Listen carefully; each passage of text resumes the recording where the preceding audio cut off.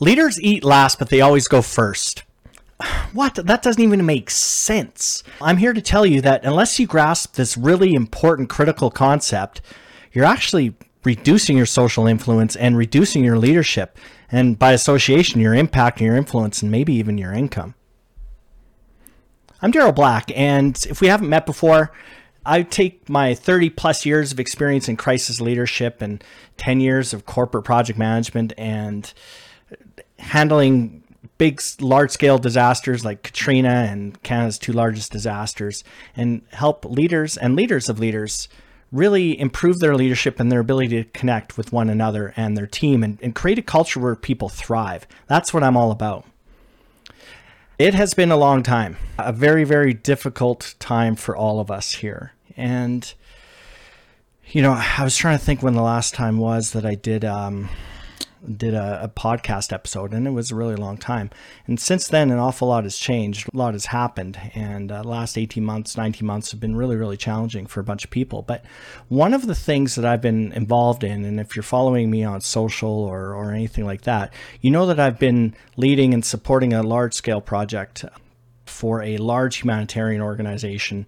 One would argue that it's actually international with different chapters. And I won't say the actual organization, but I can tell you the working there is a big plus. So I've been involved in a large operation around COVID and related kind of things around that. And I've really been able to kind of stretch my legs with regard to my professional leadership and concepts and practicing what I'm preaching and continuing to just learn because leadership is a lifelong journey in terms of learning those skills and behaviors. And I've been really, really grateful and blessed to have that opportunity and to work with amazing people. And during that period of time, it's a national operation, literally from coast to coast, 500 people, between 400 and 500 people, 17 sites, both official languages and a myriad of others, as I might talk about in this episode.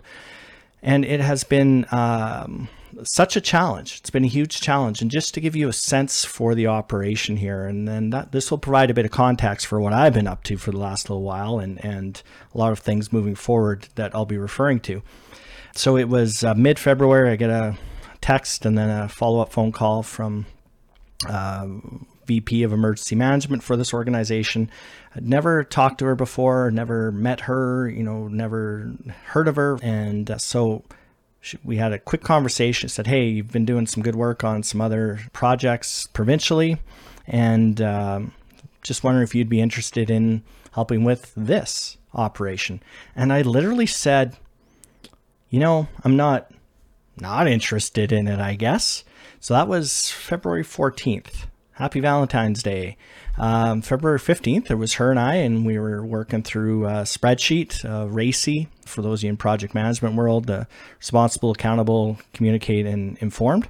So we're working on a RACI chart and dealing with a number of federal departments, of which, frankly, I didn't even know we had, like some of the names. But anyways, so we went from that experience for that initial phone call to a week later, it would be, to having 5 sites stood up and a couple hundred people, 200 or 300 people hired for those sites, and talk about crisis and all of the things. I'm in a new organization. At least I didn't know the organization from a national perspective.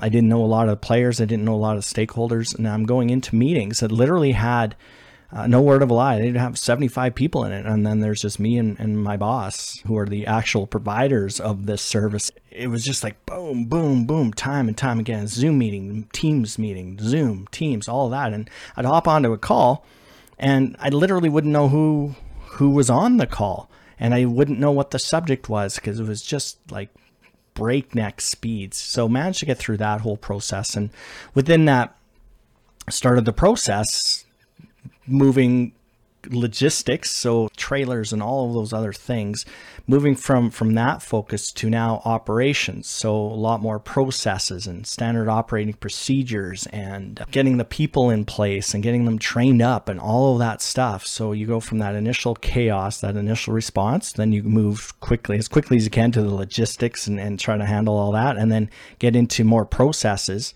And that went on for, a number of weeks. We're coming up with how do we operate consistently with the same standard ish across the country, across 7 sites, different languages, different workforce demographics. And I'm going to be talking about that. So anywhere from new Canadians to Canadians that have been around for a very, very long time in our country. And just to give you a sense for the diversity, which was absolutely amazing, I was doing site visits last week or 2 weeks ago, just as we demobilized. And on one shift, and this isn't unusual, we had 5 frontline workers, and let's see, one was from Uganda, the Philippines, Ethiopia, Nigeria, and Rwanda.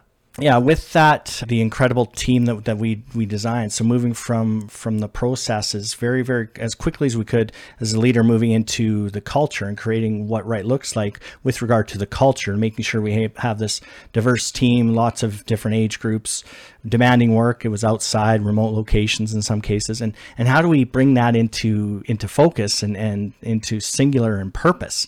And that's what I really want to talk to you about. And that is the jumping off point. So how do you take this whole kind of melting pot of cultures and people and departments and all of the stuff and bring them together in as coherent and cohesive a team as you possibly can, and have that sustain over the course of an operation, which in this case was like 9 months, and most of it remote. So it's very, very challenging. And I found myself saying many, many, many, many times, what does right look like? Show me what right looks like. If you're faced with some sort of a decision that we don't have a clear answer for, like we don't have a standard operating procedure, what does right look like? We had a lot of folks that were junior leaders. This was their first kind of supervisory job.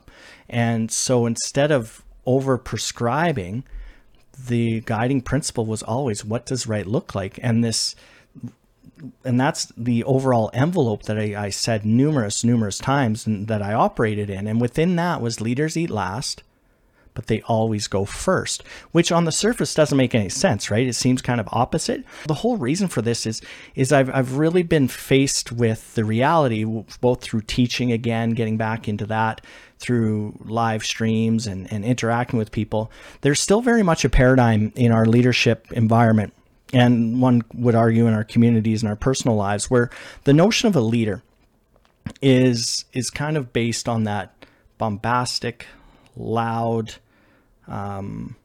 strong, solid pillar, larger than life kind of person, the person that steps into the middle of the circle and commands it, this charismatic individual, all of the kind of stereotypes and paradigms and archetypes and whatever else you can think of. And that is effective in certain circumstances. The problem is that approach no longer serves us. And in today's modern society, in today's modern workplaces, with the operations that we have, the projects, the different market conditions, all of those things, that model of leadership, that leader-centric model has to change. And I get it. I totally understand it, because a lot of us grew up, that was our model of leadership. So one of two things happen. We would either go too far soft with individuals and we would let them, kind of run amok, or we were leading with an iron fist and leading by a culture of fear, and you will do this, and so on. So kind of those two extremes. Well, I'm here to tell you that somewhere in the middle is the right answer. And what does right look like? What does right look like? Leaders eat last, but they always go first. So what that really means is that leaders eat last means you support your team. You support them. You give them the resources, the training, the time, whatever kind of support, the coaching, the mentorship, whatever you need to give them, you give them. And in fact, on our operation, we didn't use the word chain of command or the phrase chain of command. We used chain of support. Because as the leader, that was ultimately my job. So whatever, there are 3 or 4 levels between myself and the front line. And when I say between, I'm using air quotes. And so it was really, really difficult for me to interact with the individuals on the front line.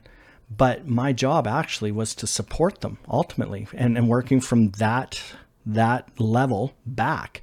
And every layer we put in place was to support and not to command. So that is a very clear and very effective example of leaders eat last. So support your team. It's not a chain of command, it's a chain of support. So it's always about putting the team first. So that's the leaders eat last part. But then what about this, but they always go first? Even though I just said they eat last? Well, here's the other thing that we as leaders have to recognize, and in some cases shift our thinking. And I understand it. It can be very, very difficult to be shifting a life or career of what right looked like in your head as a leader. And that was that if you want respect, you just become the leader and it's given to you. No ands, ifs, or buts. If you're on a team, you're to be seen and not heard, especially if you're young. All of those other things that go along with what we thought leadership was. So that is often the model that we're raised in, and I totally understand it. But the model I'm telling you or suggesting to you, and the model that I use consistently very much aligns with my personal values. And I've talked a lot about values on this podcast. And the general guidelines, the general principles, the general values that I prescribe to and I would suggest to you would work really, really well for you should you adopt one, two, or all of them. What does right look like? What does it look like to go first? Well, you need to be authentic first. So that means you are the one leading in as the leader. You don't have the benefit of sitting back and expecting people to be authentic with you. You don't have the ability anymore, or at least you shouldn't leverage the fact that you have a certain level of position influence. I get it. That's kind of how we were brought up through this, but that no longer serves us. So you want to be authentic first. And so what does authenticity mean in terms of leadership? And don't worry, we'll unpack this at a later date, but it really means being consistent. Be who you are. I see time and time again, leaders, again, because they have a little bit of an outdated model of what leadership is, and they either try to duplicate that bombastic, leader-centric, forceful, leading by fear kind of approach, because that's how they learned and they saw results from that. So they try to emulate that. Or they actually say to themselves, a limiting belief is around, well, I'm not that person. I don't have the ability to command a room or walk in and be charismatic and, a great speaker. I'm scared shitless of public speaking. I'll never be a leader. So those are some of the things that happen when you're not authentic.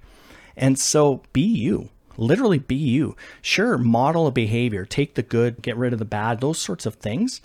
Adopt frameworks, but be you. Be true to yourself. Don't try to be somebody or something that you're not. And so I see that a lot. And that's why it's really important for us. If we want authenticity in our workplaces and on our teams and in our community, you as a leader, you have to be authentic first. The next value, and this is my top value, and that is respect. You need to be respectful first.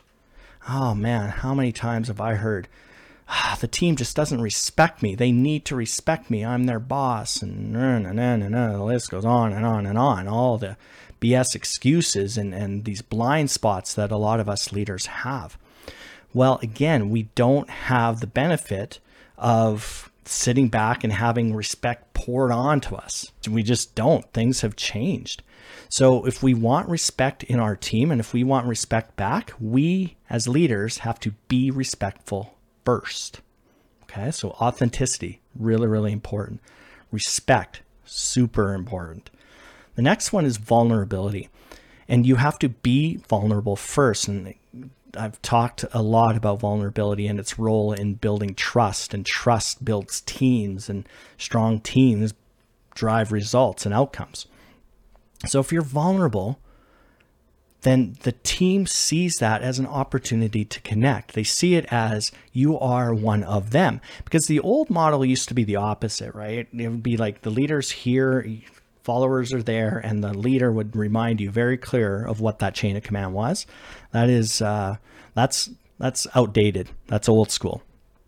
So when we're vulnerable, what it means is we're sharing a bit of ourselves. We are being honest with the folks that we support. So an example of vulnerability would be Well, I'll tell you what it's not. It's not sitting there crying your eyes out in front of the team. The kind of delineation for what's oversharing and what's not, and is it an appropriate use of vulnerability, is, are you using vulnerability just for the sake of getting attention? Or are you using vulnerability in an attempt to move the team forward? So an example would be moving the team forward. Hey folks, boy, this is complicated. We have a lot of moving parts here. We've got a lot of variables I just don't know. So I don't have an end game in mind necessarily here.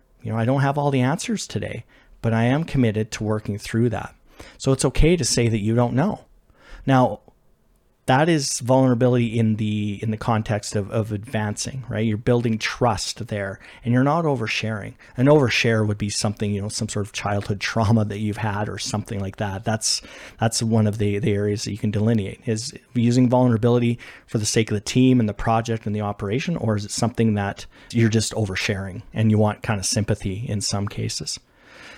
The next one is empathy. And boy, oh boy, empathy should be a superpower. And this is something I've rallied and railed and all the rest, and we'll hop on that horse and ride it into the sunset all day long. Empathy is really the ability for a leader to understand where a team member or teammate is coming from. That's all it is. It's just holding space for them. And so it's not sympathy. And one of the differences between sympathy and empathy, because I see these changed quite often, is that if you picture like a fence and your teammate is on the other side of that fence, empathy says that you stay on your side of the fence, but you're talking to them, you're understanding them, you're seeing where they're standing, you're seeing where they came from, you're seeing what they're wearing, all of those things. That's empathy. Sympathy, though, is when you cross that fence and now you're interacting and maybe your hands on them, or you're starting to feel now what they're feeling. That's the difference. A lot of people get that confused, because empathy is critical, because for you to influence another person, for you to learn how to communicate with them, for you to learn where they're, what will motivate them, you have to understand where they come from. If they're coming to you with a particular situation or problem or issue, and in your head, you're like, well, I don't get it. Like, it's pretty straightforward. Well, the empathetic leader says, that's interesting. Well, guess what? They're new. They're new to this project. They're new to my team. Maybe this is a skill they don't have, or there's some challenges that they're having with some coworkers that are kind of putting some extra pressure on them, whatever that is. So that is empathy in action, and leadership really depends on empathy. So we've got be authentic. We've got be respectful, be vulnerable, be empathetic. Remember, all of these things, you have to be that first. And last but not least is compassion. Be compassionate. Compassion is often an overused word, in my opinion, but I think compassion is where you really give a shit about the people. You literally do care about them. Now, not in a personal way or an inappropriate way, but you care that they're being heard. You care that they're getting what they need as a teammate or as a person, whatever the scope of your influence is. And I'll also add one extra part to that compassion, and that is self-compassion. If we spoke to our friends like we speak to each other, we wouldn't have any friends.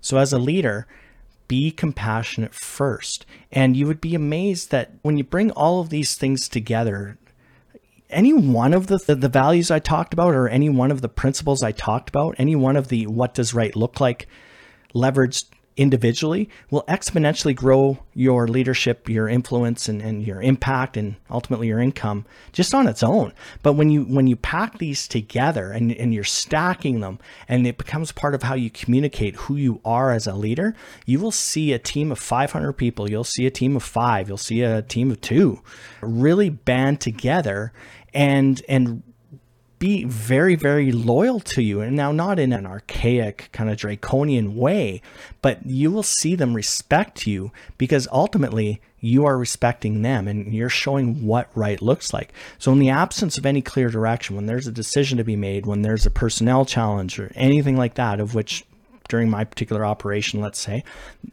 thousands of situations like that. But I kept coming back to the philosophy, what does right look like? And the guidance I would give to the other leaders I support in our operation was, hey, show what right looks like. And if you don't know what it is, we can work with you on that. But ultimately, show what right looks like. And in the absence of that clear direction, that will always be your anchor. That will be the port in the storm. Thanks, folks.